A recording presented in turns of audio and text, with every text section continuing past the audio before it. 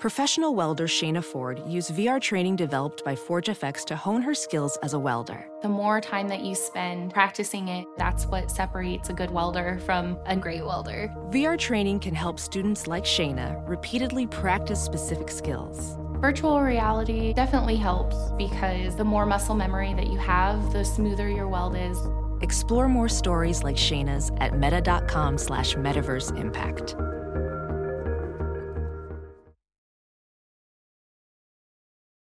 As you write your life story, you're far from finished. Are you looking to close the book on your job? Maybe turn a page in your career?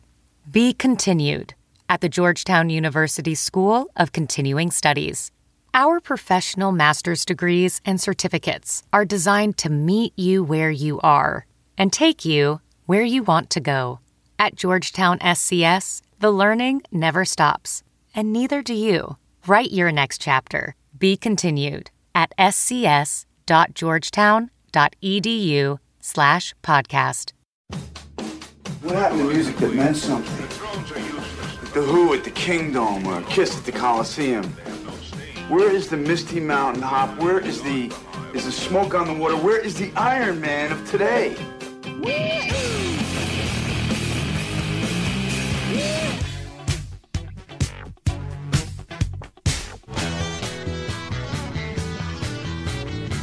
Hey, this is not a test. This is rock and roll. Welcome to Sound Opinions from Chicago Public Radio and American Public Media. I'm Jim DeRogatis, the pop music critic at the Chicago Sun-Times. And I'm Greg Kot. I write about rock and roll for the Chicago Tribune. Today on the world's only rock and roll talk show, Jim and I are gearing up for the Academy Awards. We're going to count down the best movie soundtracks of all time. Plus, we'll talk about the album that shocked Grammy viewers and us by taking Album of the Year. You're listening to Sound Opinions, and time now for some music news. Try to make me go to rehab. I said no, no, no. Yes, I've been glad, but when I come back, oh no, no, no. I ain't got the time. If my daddy thinks I'm fine, just try to make me go to rehab. I will go, go, go. Greg, that's a little bit of Rehab by Amy Winehouse, who won 3 of the top 4 honors at the Grammy Awards last week. She won Best New Artist, she won Song and Record of the Year, both for that song, ironically enough, performed fresh out of rehab in London because she couldn't get a visa because she's been such a drug-addled mess that the U.S. was reluctant to let her into this country. It's a sad commentary that she was, that this woman who is in the midst of a very much publicized self-destruction was kind of lauded for it, which is unusual for the Grammys because they are the most conservative institution in the music world. We don't even like to pay much heed to them because they're so ultimately meaningless in the grand scope of things, and they have been for 50 years. And this was their big 50th year anniversary celebration. It's always fun to look at the history. They were formed by a group of the oldest guard of the music industry: Frank Sinatra, Perry Como, Doris Day. They were troubled by this new juvenile delinquent scourge of rock and roll, and they wanted to establish an award that lauded good music, real music, serious music. Artistic excellence, Jim. Artistic excellence in recording. 1958, the first winners, Album of the Year, Henry Mancini for the theme from Peter Gunn, and Song and Record of the Year, Volare. All right? So it went. I mean, 58 was a year, mind you, that brought us Chuck Berry, Little Richard, Jerry Lee Lewis, Buddy Peggy Holly. Lee, Buddy Holly, Richie Valens. They weren't even nominated, any of those guys. Yeah, right. Yeah, exactly. But the thing is, you point out the fact that, well, true hardcore music fans, the Grammys aren't very meaningful. But 17 million people watched the Grammys this year, and a lot of those people went out the next day and bought records based on what they saw on television. The Grammys are the only award show that can affect buying habits in that way. We saw the Amy Winehouse record and the winner of the Album of the Year, Herbie Hancock's River, the Joni Letters, 1-2 in Amazon.com the next day. So here's the most prestigious award show in the country. It does have an effect on sales, and it came as a total surprise when Hancock's record won Album of the Year. I think everybody who had watched that telecast was thinking it's going to be either Amy Winehouse with Back in Black or Kanye West with Graduation as Album of the Year. It was going to come down to those two people. They'd been battling it out all night. It was kind of dramatic. When Herbie Hancock's River won, everybody's jaws dropped, including Herbie Hancock's. Yeah, absolutely. How did I get this award? Here's an album that came out in the fall, kind of under the radar. Now it's no longer under the radar. It's on everybody's list this week. What is this album? Should I check it out? Should I buy it? Let's play a little bit of River, the Joni Letters from Herbie Hancock, and then we're going to give our review. Here's one of the tracks from the record. It's Tea Leaf Prophecy, and it features Joni Mitchell on vocals. The record primarily consists of Joni Mitchell songs as interpreted by Hancock, and here's Mitchell singing her own song with backing by Herbie Hancock on Sound Opinions. To Israel's rival and Nazi dread, the able-bodied have shipped away. Merle McKee gets her tea lace red. You'll be married in a month, they say. These leaves are crazy. Just look at this town, there's no men left. Just frail old boys and babies talking to teacher in the treble clef. She plants her garden in the spring.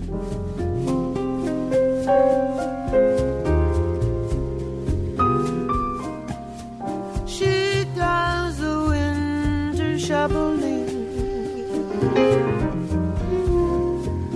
Tokyo Rose is talking on the radio.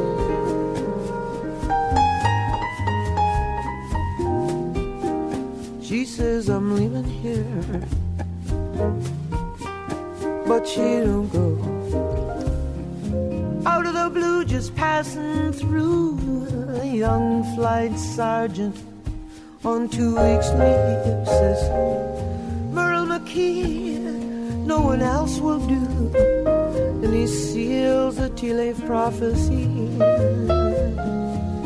Oh, those nights were strong and soft, private passions and secret storms.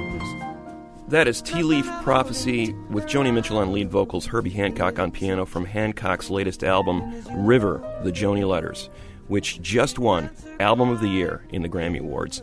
Hancock has had a long and distinguished career in jazz, a controversial figure because he's had sort of a double life since the 60s. On one side, there is the acoustic pianist who has played with the Miles Davis Quintet, one of the great jazz bands of all time in the 60s, and released classic solo albums like Maiden Voyage in 1965. And then there's the jazz fusion artist who has messed around with rock and hip-hop and recorded tracks like Chameleon with the band Headhunters in the 70s, which put him on the map with the rock audience. And then in the early 80s, recorded the song Rocket, which employed hip-hop scratching, which caused a huge controversy in the jazz world. That was incredible. You had Anton Fear on drums, and then you had the hip-hop turntables. It was a great, great song. So Hancock's done some really interesting work over the years. But, Jim, the matter at hand is River. Wow. This is a classic Grammy story, Greg. The Recording Academy is a huge and diverse group, and it's political. It's got a Nashville contingent, it's got a New York contingent, it's got a L.A. contingent. And sometimes artists in the middle who don't fit neatly into that get squeezed out. That little band from Seattle called Nirvana never really got their due. Kanye West from Chicago won 4 minor awards this year, but was up for some of the big ones, didn't get those. He just doesn't fit neatly into any of the pigeonholes. What we have here is the contingent of the Recording Academy that still wants to honor Frank Sinatra and Perry Como, coming forward and saying good music, genteel music, polite music, and that is what the Joni Letters is. This is a horrible, stultifyingly mediocre record. It crossed our radar when we talked about the other Joni Mitchell tribute that came out this year. We thought it was too boring to even talk about on this show. It is, coffee house music. Listen to what we just heard, and then contrast that with that other jazz group we had in this studio a few weeks ago, Powerhouse Sound, yeah. Ken Vandermark. This is not on the cutting edge of jazz. This is not at the cutting edge of popular music. This is nothing. This is Muzak. Well, it's a very subdued record. We have some great great musicians on this record. And I will say the strengths of this record are Hancock's very open feel to his piano playing, and I think Wayne Shorter's saxophone playing is incredible. A few weeks ago I made a crack about the only soprano saxophonist I ever care to hear is Wayne Shorter, and he does a magnificent job on this record. But the rhythm section is really pulled back. The pulse of this record is barely there. Some really good players just not being utilized very well. Dave Holland on bass, for example, one of the great bass players in jazz history. But the pulse is so subdued, it's not even there.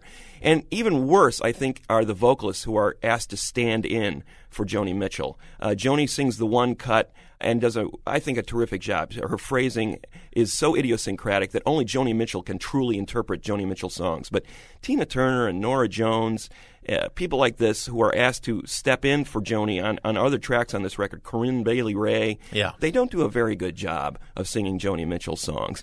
This is a Muzak record. It is wallpaper. It is tasteful and subdued, and all those things we think about when we associate with the Grammy Awards. It is the right artist with the wrong album to be honored for Album of the Year. Well, one of the things the Grammys is supposed to do is tell us what the high watermarks of music in the year that just ended were. If we go 20, 30 years into the future and we open the time capsule and want to know what 2007 sounded like, where people were really being creative and where they were pushing the boundaries, there's no way that this Herbie Hancock album stands up. I mean, I think that this is a gaffe that ranks right up there with the Starland Vocal Band and Christopher Cross. I think it's more in the tradition of Ray Charles's Genius Loves Company and Steely Dan's Two Against Nature and Tony Bennett's MTV Unplugged, where they said, okay, you've had a great career. Now we're going to give you the award, except it's 20 years too late. I mean, Herbie Hancock should have been winning Grammys for Maiden Voyage in 65. He won 10 Grammys. He's got a chest full of them already. But he's never won Album of the Year, and he could have won Album of the Year for some of those Headhunters records, some of those Miles Davis Quintet records that he was doing in the 60s. Those were great, great records, but this is not in that category. Well, if we had to tell people to buy it, burn it, or trash it, call me a Philistine if you will. This is a trash it record. I'd burn the track that he does with Joni Mitchell, the Tea Leaf Prophecy. I think it's a good example of Wayne Shorter's work, Hancock's work, and Joni's work, but that's one track out of a dozen. So I'd say burn that one track, and the rest you don't really need to hear.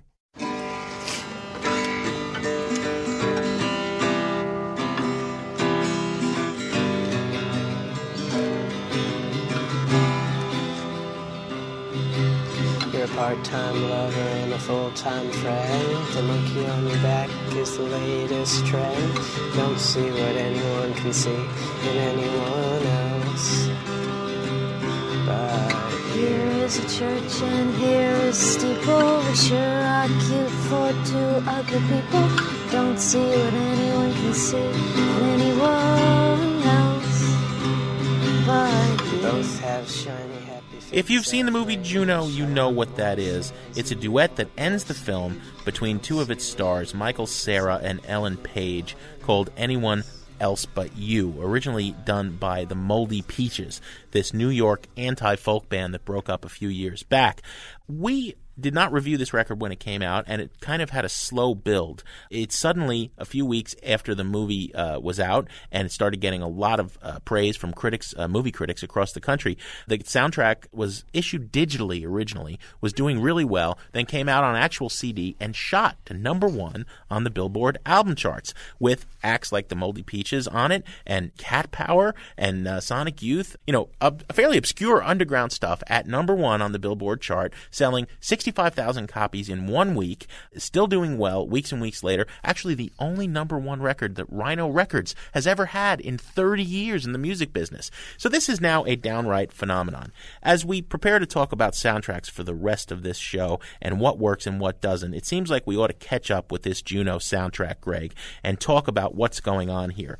As I said, there's some established artists on there. Sonic Youth with its cover of a Carpenters song, and the Kinks, and All the Young Dudes by Mott the Hoople, but for the most part, it's dominated by this New York anti-folk music. One Moldy Peaches song, performed by the stars from the film, and then 6 Kimya Dawson songs. She was the woman in the Moldy Peaches along with Adam Green. She's been having a rather prolific lo-fi recording career ever since splitting with Moldy Peaches.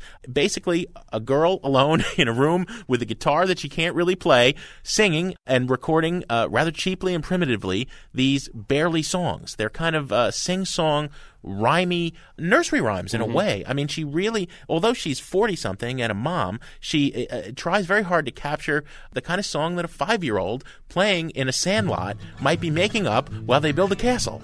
Let's play one of her songs, and I think you'll see what I mean. This is indicative of the music of Kimya Dawson. It's a tune called Loose Lips, comes from a key scene in the movie Juno. Here it is on Sound Opinions.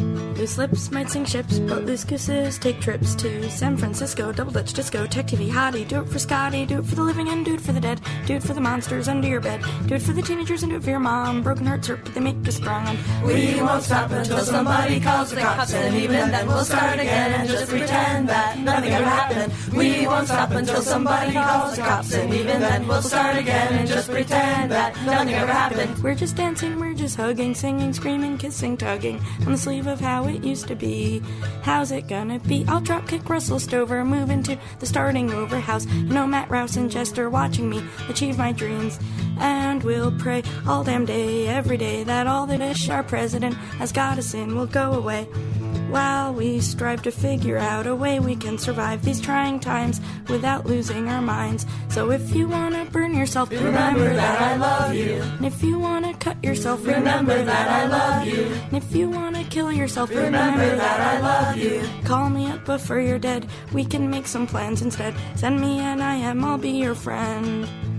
Shysters live from scheme to scheme, but my fourth quarter pipe dreams are seeming more and more worth fighting for. So I'll curate some situations, make my job a big vacation, and I'll save a fush and go for this war. My war paint is Sharpie ink, and I'll show you how much my dish stinks, and ask you what you think, because your thoughts and words are powerful. They think we're disposable, well, both my thumbs opposable, spelled out on a double word and triple letter score. And we won't stop until somebody calls the cops, and even then we'll start again and just pretend that nothing ever happened. We won't stop until somebody Loose Lips from Kimya Dawson on the Juno soundtrack, one of the best-selling albums of the year so far, and this year's answer to the indie film that all the hipsters are talking about. We remember Once from last year, and we remember Garden State from 2004. Basically the same kind of premise here, a romance between two misfits surrounded by this underground music and, you know, for no money, and suddenly it becomes a huge hit, first with the underground hipsters and then with the mainstream, getting Academy Award recognition. Juno is having that kind of an arc. What's interesting to me about this soundtrack, Jim, is that it is projecting this sensibility on this 16-year-old girl who is pregnant in this movie and saying this is the kind of music that she would listen to. And I buy that to a certain extent, because if you've ever been around a 16-year-old girl, as I am every day with my daughter, there is this mixture of maturity beyond her years and also incredibly childlike innocence. Mm-hmm. And sometimes they'll swing between the two poles within a matter of seconds. Kimya Dawson's music, I take it, is meant to evoke that sort of volatility and that sort of childlike innocence. But I don't think Kimya Dawson knows the difference between childlike and childish, between cute and cloying. And often the line falls on the opposite end of that, the negative side of that. In small doses, I can understand Kimya Dawson. I can appreciate the music, the lo-fi sincerity behind it. But 8 songs of this is really, really tough to listen to. Well, and there's no context. It doesn't fit with the Kinks or the other music on this soundtrack. You know, I really had a problem with this movie. I've been having an ongoing debate about it with my colleague, Roger Ebert. I wrote in the paper that I hated this movie, nodding to his book of movies he hated. He said it was the best movie of the year. Because I was critical of the movie and the soundtrack in a couple of pieces I wrote, no less an organization than the National Review branded me as a feminazi and said I'm the sort of person that wants women to have as many abortions as possible. I mean, that's insane. And the movie is stirring up those kind of passions. Yeah. And I think that if you hear this music, you say, what's the fuss about? And if you see the movie, you say, what's the fuss about? You know, whatever you stand on choice for a woman, at the end, this is like, wow, people are making this much fuss about this insubstantial a piece of art, and I think that soundtrack doesn't hold up. It's really just fluff. Yeah, it's not a particularly, as I said, in small doses, this stuff can be interesting and compelling. But over the long haul, it really wears you out. And I think the only thing that saves this soundtrack over the long haul is the inclusion of some cool songs by Belle and Sebastian. The Mott the Hoople song, I love to hear all the young dudes. I know it's in the movie. What's it doing here? It doesn't really belong in the soundtrack. You know, other than the fact that you may have seen the movie and the one scene in the movie, it has no context within here. This is a very scattershot soundtrack. And Sonic Youth is on there, even though Juno in the film dismisses Sonic Youth and the Melvins as pointless noise. Yeah, I can't see myself ever listening to this again. This is very difficult music to listen to over the long haul. I have to give it a trash it. Yeah, it's a trash it for me too. But we are going to suggest some soundtracks that have held up as in some cases greater than the movie on the rest of this show, and then we'll get some calls from listeners as well about some of their choices for the best soundtracks ever. That's coming up on Sound Opinions from Chicago Public Radio and American Public Media.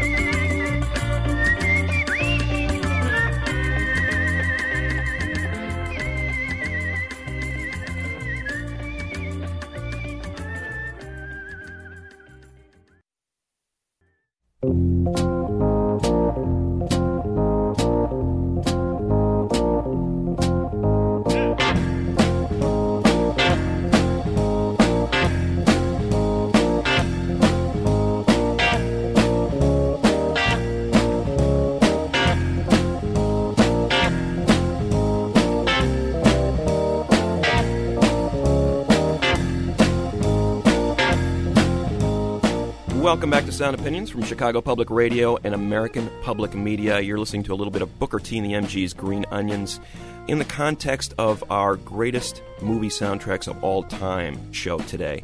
That is from the American Graffiti soundtrack, and Green Onions plays as Dawn descends on the scene. Basically, a day in the life of 5 high school graduates who are anticipating going off and starting new adventures in life. It tracks their adventures throughout the night with the soundtrack playing in the background as orchestrated by the disc jockey Wolfman Jack. I mean, the music classic. And the disc jockey are the keys to how this movie and plot and character development progress through this 24-hour period. I mean, that's a good one, Greg. It's Lucas at his finest, although I'd prefer Diner by Barry Levinson. That's great, too. You know, the same era, the same 50s, but a little less romanticized. What makes a good soundtrack? I mean, I think that the combination of music and image elevates both, you know, somewhere better. The greatest directors, and we've talked to many of them. We've talked to people like Cameron Crowe and John Hughes. You know, there's some magic that can happen. You know, the scene can be great on its own. The music can be great on its own, but you put them together and it's a peanut butter cup. Right. They're both better together. Yeah. Exactly. There's 2 types of soundtracks we're going to look at here, Jim, primarily. One where the music editor used pre-existing music to enhance a scene or to establish character, sort of a comment on the action. And then we're also going to look at original scores, songs specifically written for a movie where the director commissioned specific music to be written for scenes. And one of the records I'm going to turn to as one of the great soundtracks of all time came out in 1973, The Harder They Come. This was one of the first movies made in Jamaica about Jamaican culture and basically was the introduction to reggae music for many people of 2 or 3 generations, really. It was really a coming out party for reggae music and for Jimmy Cliff, the star of the movie. Basically, the plot is really simple. Jimmy Cliff portrays Ivan, this poor country kid who comes to Kingston to make his fortune, to become a musical star, and ends up being corrupted, ends up turning into a criminal himself. As he's on the lam from the law for killing a cop, his song goes to number 1. He's a huge star, and of course, you know how this is going to turn out, right? Yeah. It's a tragic story. as each scene plays out, you get these incredible songs, not only from people like Jimmy Cliff, but from the Melodians and from Toots and the Maytals, and really established a beachhead for reggae music in the West, and allowed an artist like Bob Marley to become a star a few years later. Mm-hmm. Here's one of the great tracks from the Harder They Come soundtrack. It's not by Jimmy Cliff, although people probably recognize those Jimmy Cliff songs by now, Living in Limbo and the Harder They Come soundtrack, and you can get it if you really want it. But I think the key song in the soundtrack and in the movie, it plays out over a particularly harsh, brutal scene, is Toots and the Maytals' Pressure Drop. And here it is on Sound Opinions.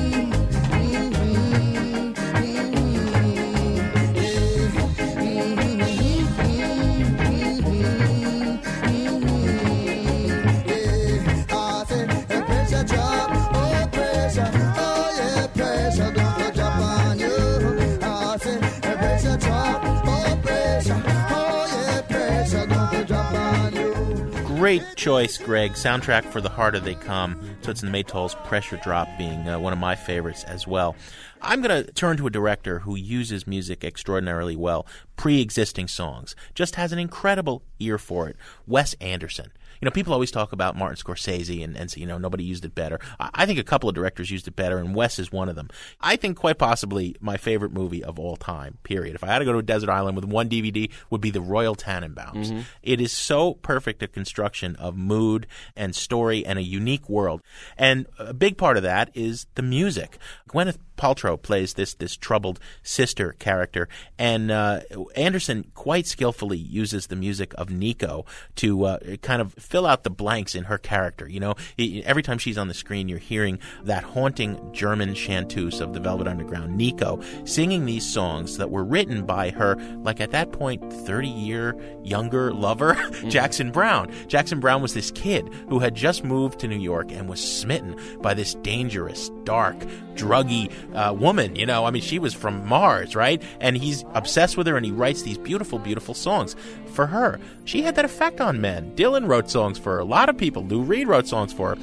These Days is a great, great tune. It's integral to the movie, but really, I could have played 10 other songs. I mean, Stephanie Says by the Velvet Underground is used, and Everyone by Van Morrison, and Judy's a Punk by the Ramones, and this movie even made me like Me and Julio Down by the Schoolyard by Paul Simon. That's how great it is. But I'm playing These Days by Nico from the soundtrack of The Royal Tenenbaums.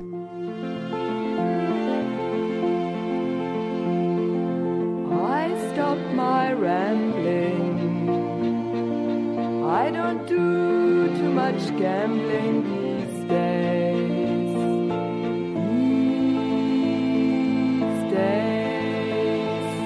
These days I seem to think about how all the changes came about my way. And I wonder if I'd see another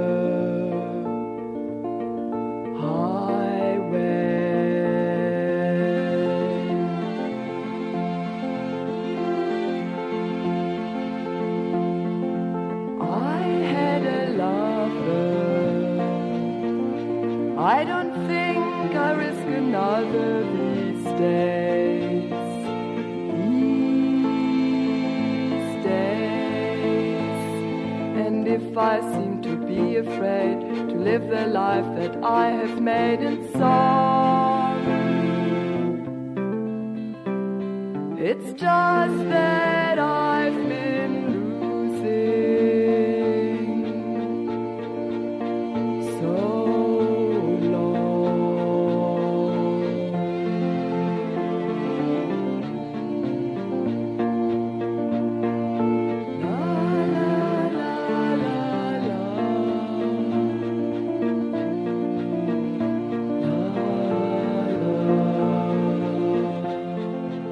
These Days by Nico, singing the Jackson Browne song from the Royal Tannenbaums. We're going to give some more of our picks in a moment, but first we wanted to hear from some of our listeners. Let's go to the phones, Greg. All right, let's talk to Carrie from Chicago. Welcome to the show, Carrie. Hey, thanks. So what's your favorite soundtrack of all time? I would have to go with 24-Hour Party People soundtrack. Oh, yeah. Of course, the story of Tony Wilson, who started Factory Records in the 70s, I guess. Sure. Yeah, absolutely. You're right on about that. The movie is a little more forgettable to me, but the soundtrack I love. That's basically the cream of those Manchester bands, right? That Definitely, rose up in the 70s. Absolutely. It's sort of like this compilation best of post-punk new wave bands. So you've got like Joy Division, the Buzzcocks, there's a Clash song on there. It's great. Is there a particular standout for you? I definitely like the Buzzcocks' Ever Fallen in Love. Oh, that's a classic. Gotta love that. Ever fallen in love with someone, ever fallen in love with someone, ever fallen in love with someone you shouldn't fall in love with. Ever fallen in love with someone, ever fallen in love with someone, ever fallen in love with someone you shouldn't fall in love with. That is one of those songs, Carrie, that no matter when you hear it, you gotta feel better afterwards, right? Definitely. I was just thinking that actually I'm kind of sick right now, and I was like, oh, it's so fun. Right, and despite the fact that it's like a song about like truly being miserable, that you just fell in love with someone you shouldn't have fallen in love with and your world's about to end, but you still want to jump up and down and smile. Oh, that's the standout for me. And I feel like it's a perfect one-stop shop. I have so many individual Joy Division albums, but I probably would never rush out to get a Buzzcocks album. I know I should have, but I just don't. You need to go right now and buy Singles Going Steady, because it's the best of by the Buzzcocks. I don't care how sick you are, Carrie. You got to run out right now. I know I'm kind of embarrassed I admitted that. No, that's all right. That's why we're here. And how many things do you ever hear me and Cott ever agree on and say, buy this immediately, right? Right. So you know it's got to be good. It's got to be good. Carrie, thank you so much for your pick, and we hope you feel better soon. Thanks, guys. Let's talk to Hillary in Richmond, Virginia. Hey, Hillary, welcome to Sound Opinions. Thank you. Is there a soundtrack that you dig that you want to talk about? I'm really into the soundtrack from the movie Amelie. Oh, yeah. It's a great one. The composer, French composer, I believe, Jan Tiersen, did all of the instrumentals, and it just kind of really carries the movie for me personally. Now, Amelie's this wonderful movie about this almost magical woman. She's almost like a good Samaritan in this movie. What was it about the music that enhanced that particular piece of cinema? Well, I feel as though the music, it kind of just really helps bring everything to life for me. There's one song that's called La Valse d'Amélie, which would be Amelie's Waltz, and it kind of is played throughout the movie, but with different types of instruments. So the fourth track on the album has a much more upbeat, kind of happy feeling.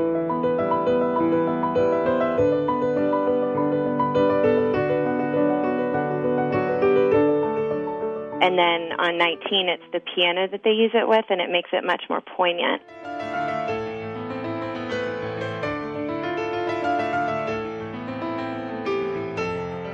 It's really interesting to see how the instruments that are used can really change the way a musical piece can make you feel.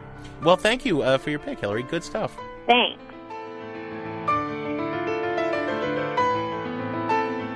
We're going to hear from another caller later on in the show, but I'm going to jump in with another pick for greatest soundtrack of all time. There's so many we could have chosen from. Impossible to distill it just to a few. But here's a movie that I really loved, and the soundtrack was just as good. Hype, a documentary that came out in 1996 of the Seattle grunge scene. In a lot of ways, Jim, I see this as sort of the answer to Cameron Crowe's Singles, which painted sort of a romantic portrait of what was happening in Seattle and the rise of grunge and the rise of Nirvana and Alice in Chains and Pearl Jam. And don't get me wrong, there was a lot of excitement around that scene. Journalists from around the world came to Seattle to do stories about what was happening in Seattle. Time magazine's got Eddie Vedder on the cover saying, all the rage, and meanwhile, this movie takes the perspective of the 25-year-old prankster who came up with that fabricated lexicon of grunge that the New York Times actually published. Yeah. She came up with words like cobnobbler, which was grunge speak for loser. Just made these up. Yeah. And the New York Times printed that stuff. There was a sort of an air of sarcasm and irony that sort of underpinned the whole thing. And to an extent, there was a certain amount of hipster looking down their nose at all these outsiders descending on Seattle. But there was also a great music scene that I think was overlooked as well. There tended to be a focus on the big mainstream bands like Nirvana and Soundgarden and Pearl Jam. But meanwhile, there was this incredible underground scene that had been there for 15 years that Hype drew attention to. The soundtrack for the Hype documentary is really a great one-disc introduction to Seattle music circa early 80s to early 90s. All that great stuff that the mainstream press overlooked. And one of the great tracks on the record is one of the early Seattle bands led by Greg Sage, who, if you talk to anybody, Eddie Vedder or Kurt Cobain when he was alive, this guy was a real idol for a lot of the people in the scene. He was a total do-it-yourself entity, wrote his own songs, took his band on the road when there was no underground scene, and really made a mark for Seattle music long before anybody cared. Here he is, Greg Sage and the Wipers, with a song called Return of the Rat from the Hype documentary soundtrack on Sound Opinions. Well, you better watch out. Well, you better beware. She's coming from all sides of the country, now you better beware. Return of the rat, return of the rat, return of the rat. Return of the rat, return of the rat, return of the rat. Oh, no, no, no, no, no, no, no.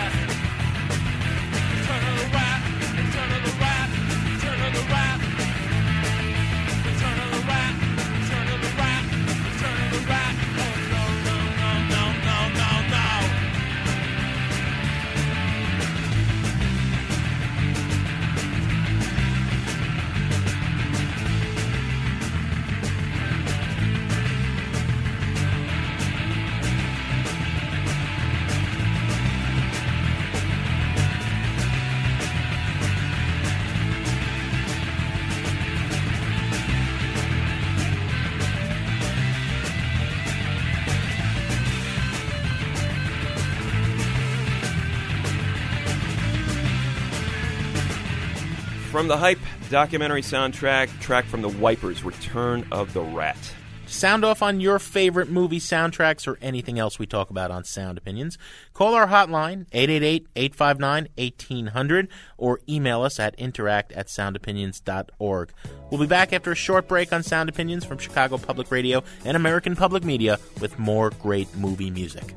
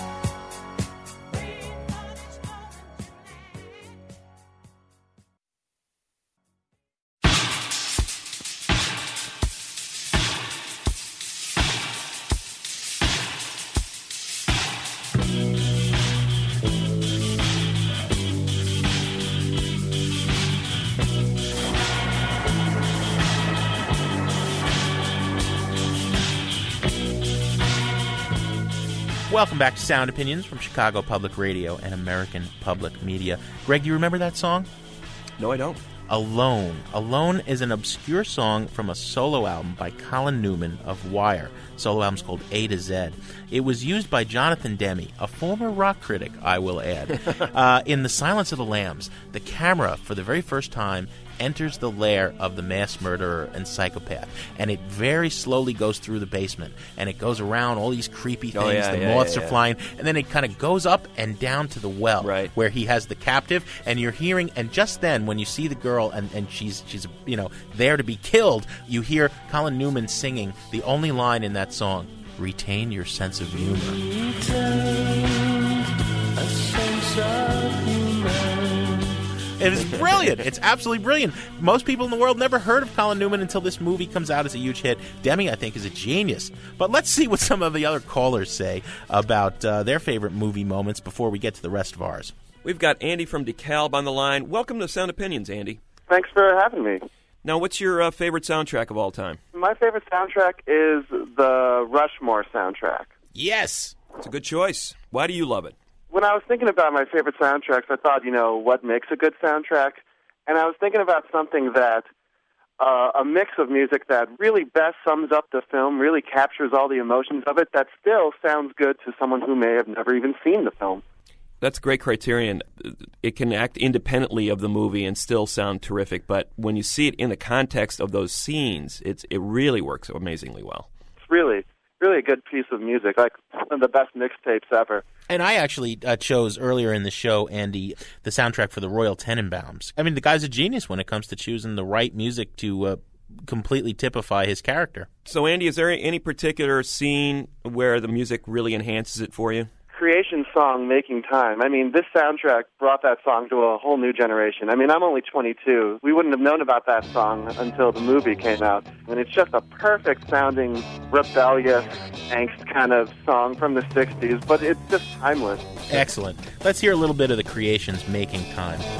Making time, shooting the line, the people to believe in, things you say, gone in a day, everybody leaving, Making Time by The Creation from Andy's Choice soundtrack for Rushmore. Thanks, Andy. Thank you. Same old song, the same old song. All right, Greg, we got a couple more movie music picks of our own. You were talking about sometimes greatness comes in the form of a soundtrack, especially commissioned by an artist for the movie.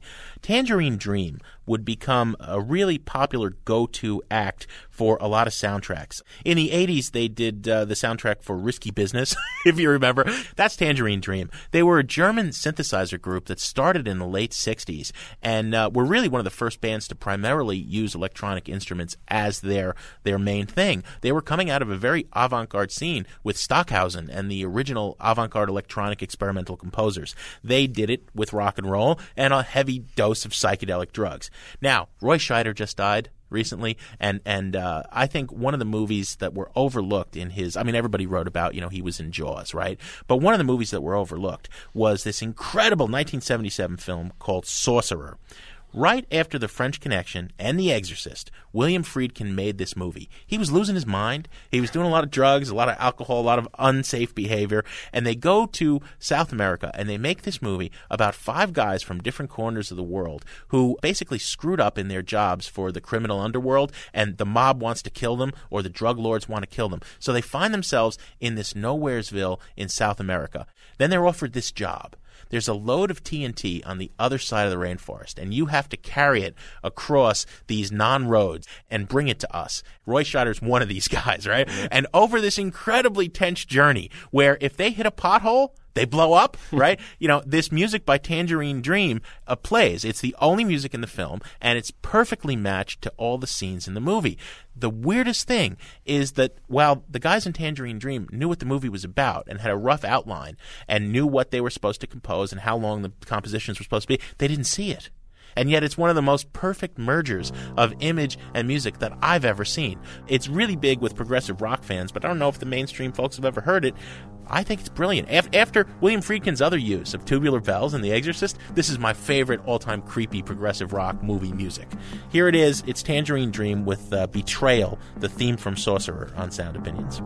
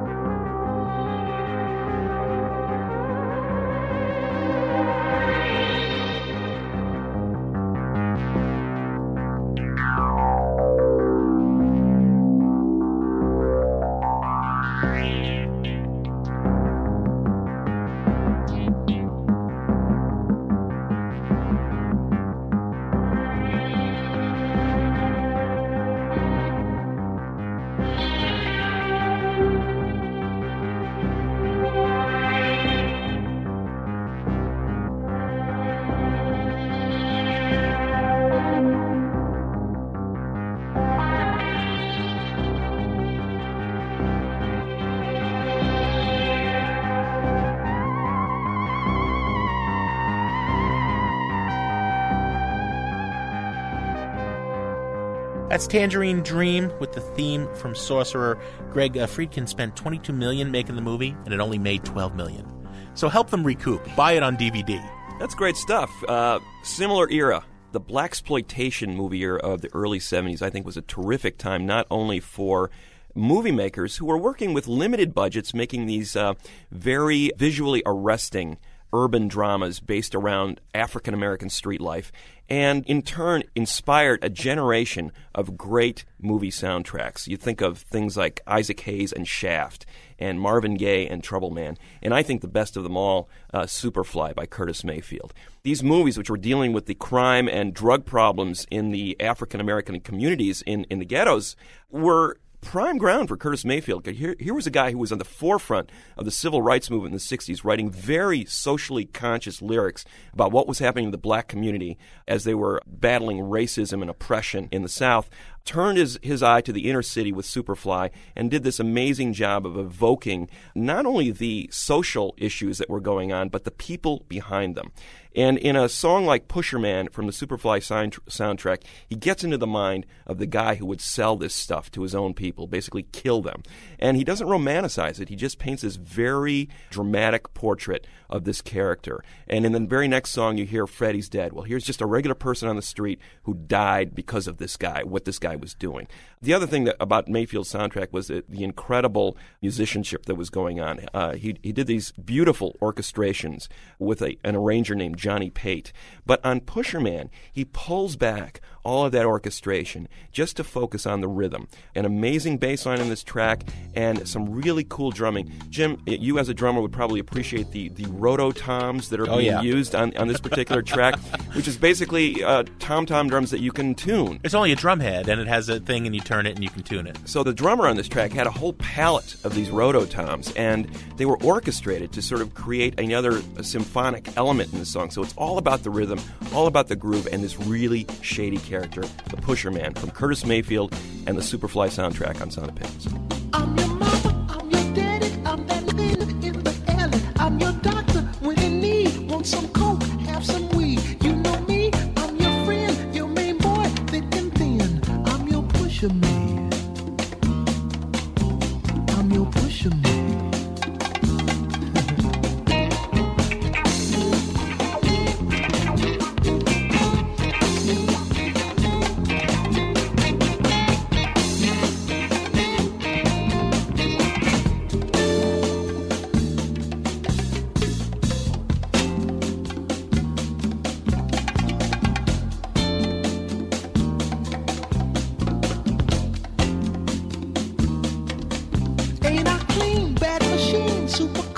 super mean, feeling good for the man. Super fly, here I stand. Secret stash, heavy bread, baddest niggas in the bed.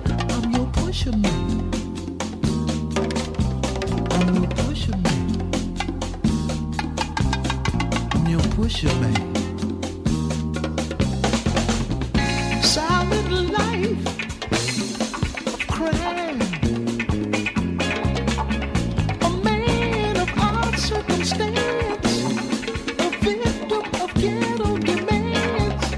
Feed me money for stop. And I'll let you trip for a while. Insecure from the past. How long can a good thing last?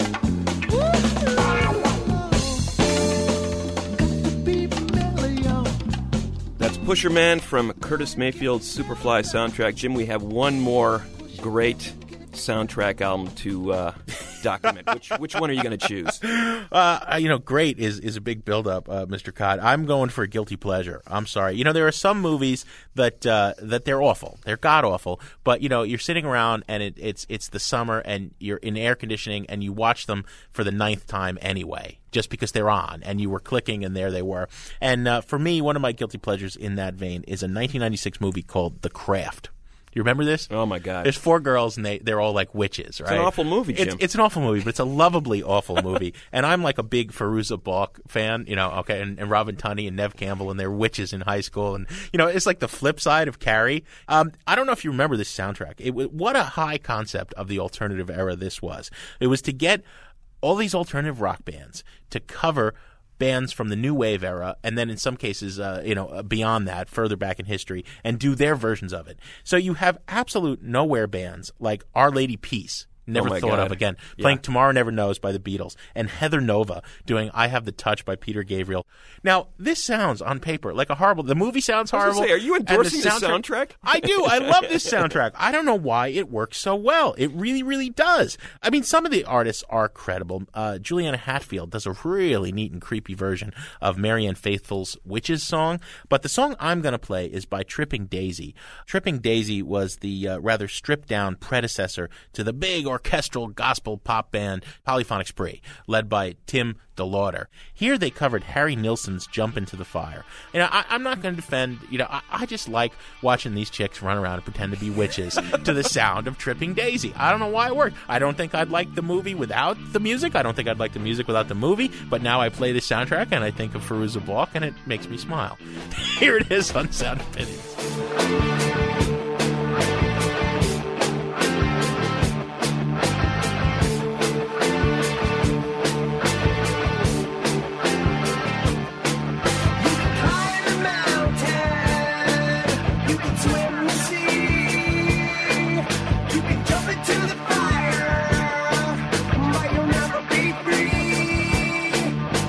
Shake me up, or I can bring it down.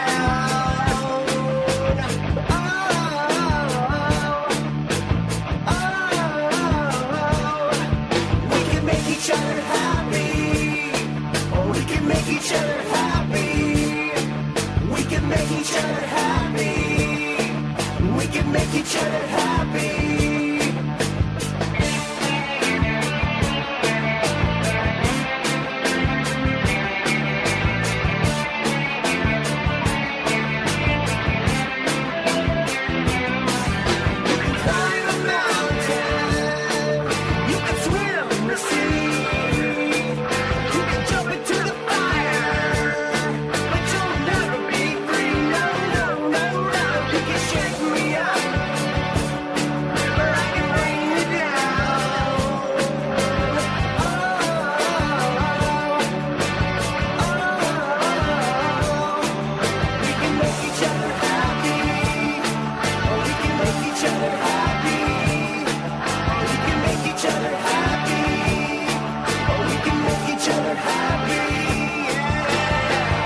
Tim DeLauder and Tripping Daisy with Harry Nilsson's Jump Into the Fire from the Craft soundtrack. You admit it, Greg. You watch and like that movie, right? I did not watch that movie, I have to say. All right. But that was a cool song. Next week, Jim, we have a cool artist coming in. Bob Mould is going to play some music for us. He's going to submit to an interview. He's got a lot to talk about. What a history with Husker Du, Sugar, and now his solo career. Great stuff, Greg. As always, we got some thank yous to say. Our intrepid production team is Todd Bachman, Jason Saldana, Robin Lynn, and Dave, the intern, Mahler. And our fearless leader and executive producer is a man who loves soundtracks. Tori Malatia is really obsessed with soundtracks. We called him in here and said, we're doing this show, and said, what are your favorites, Tori? Number one, got to be Alexander Nevsky, Prokofiev. Probably the biggest big romantic score, Ben-Hur, Miklos Rozsa. Rich, beautiful themes. The neatest jazzy score, not really jazz, is Chinatown, Jerry Goldsmith. And then an electronic score that married perfectly with action and feeling and theme was David Julian's score for Memento. Very subtle, but wonderfully done. Very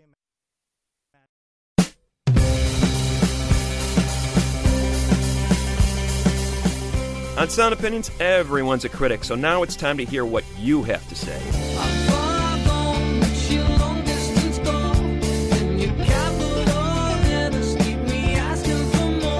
New messages.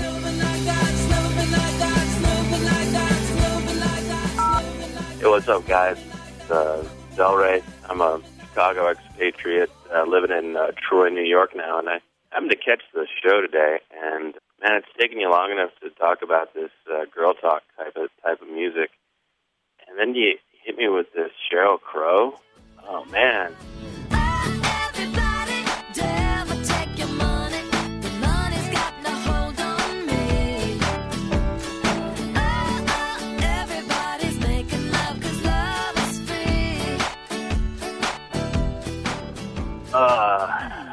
Wow. I don't know what to say about that. Let's keep on the girl talk kind of line and lay out the Sheryl Crow a bit for me. Would you do that?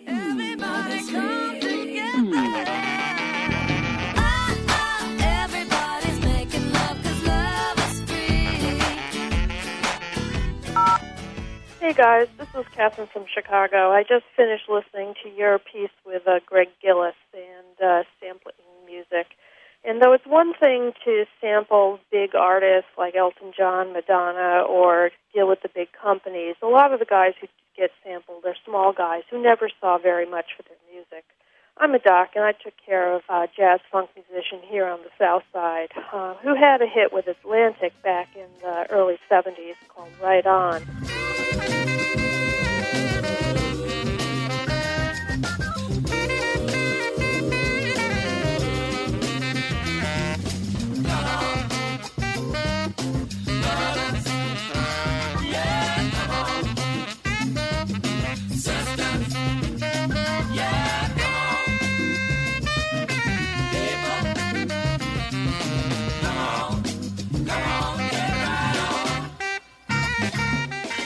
And that thing's been sampled, that thing's been anthologized, and he never saw a dime of it, in part because Atlantic screwed him over, but also because no one really seems to care or look the guy up.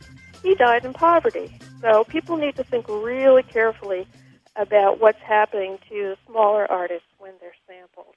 Thanks so much, great show. Sometimes it pisses me off, sometimes makes me happy, but altogether, enjoy it. Thanks, bye-bye.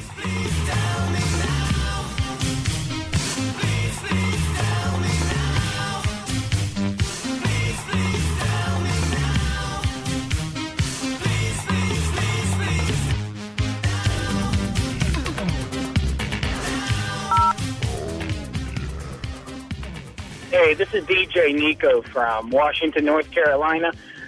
Just heard your show about the mashups at the end and intro inspection.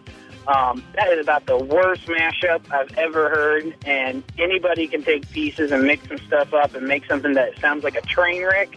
Take somebody with some skill like Go Home Productions or even Danger Mouse or someone with that type of ability to find things that actually go together instead of a mass of all these beginnings of songs. I don't think he's the hottest thing to ever come to mashup.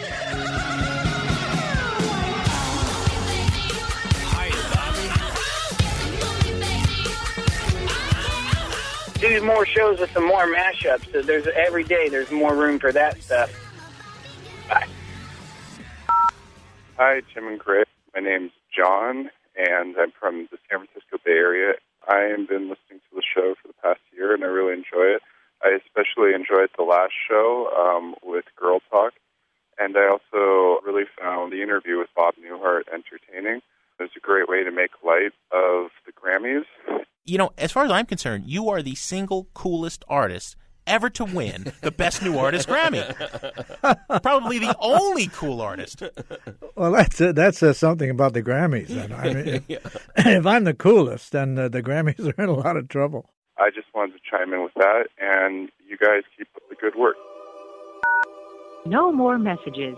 To give us your opinion on Sound Opinions, call our hotline, 1-888-859-1800. We'll be back next week with Sound Opinions from Chicago Public Radio and American Public Media.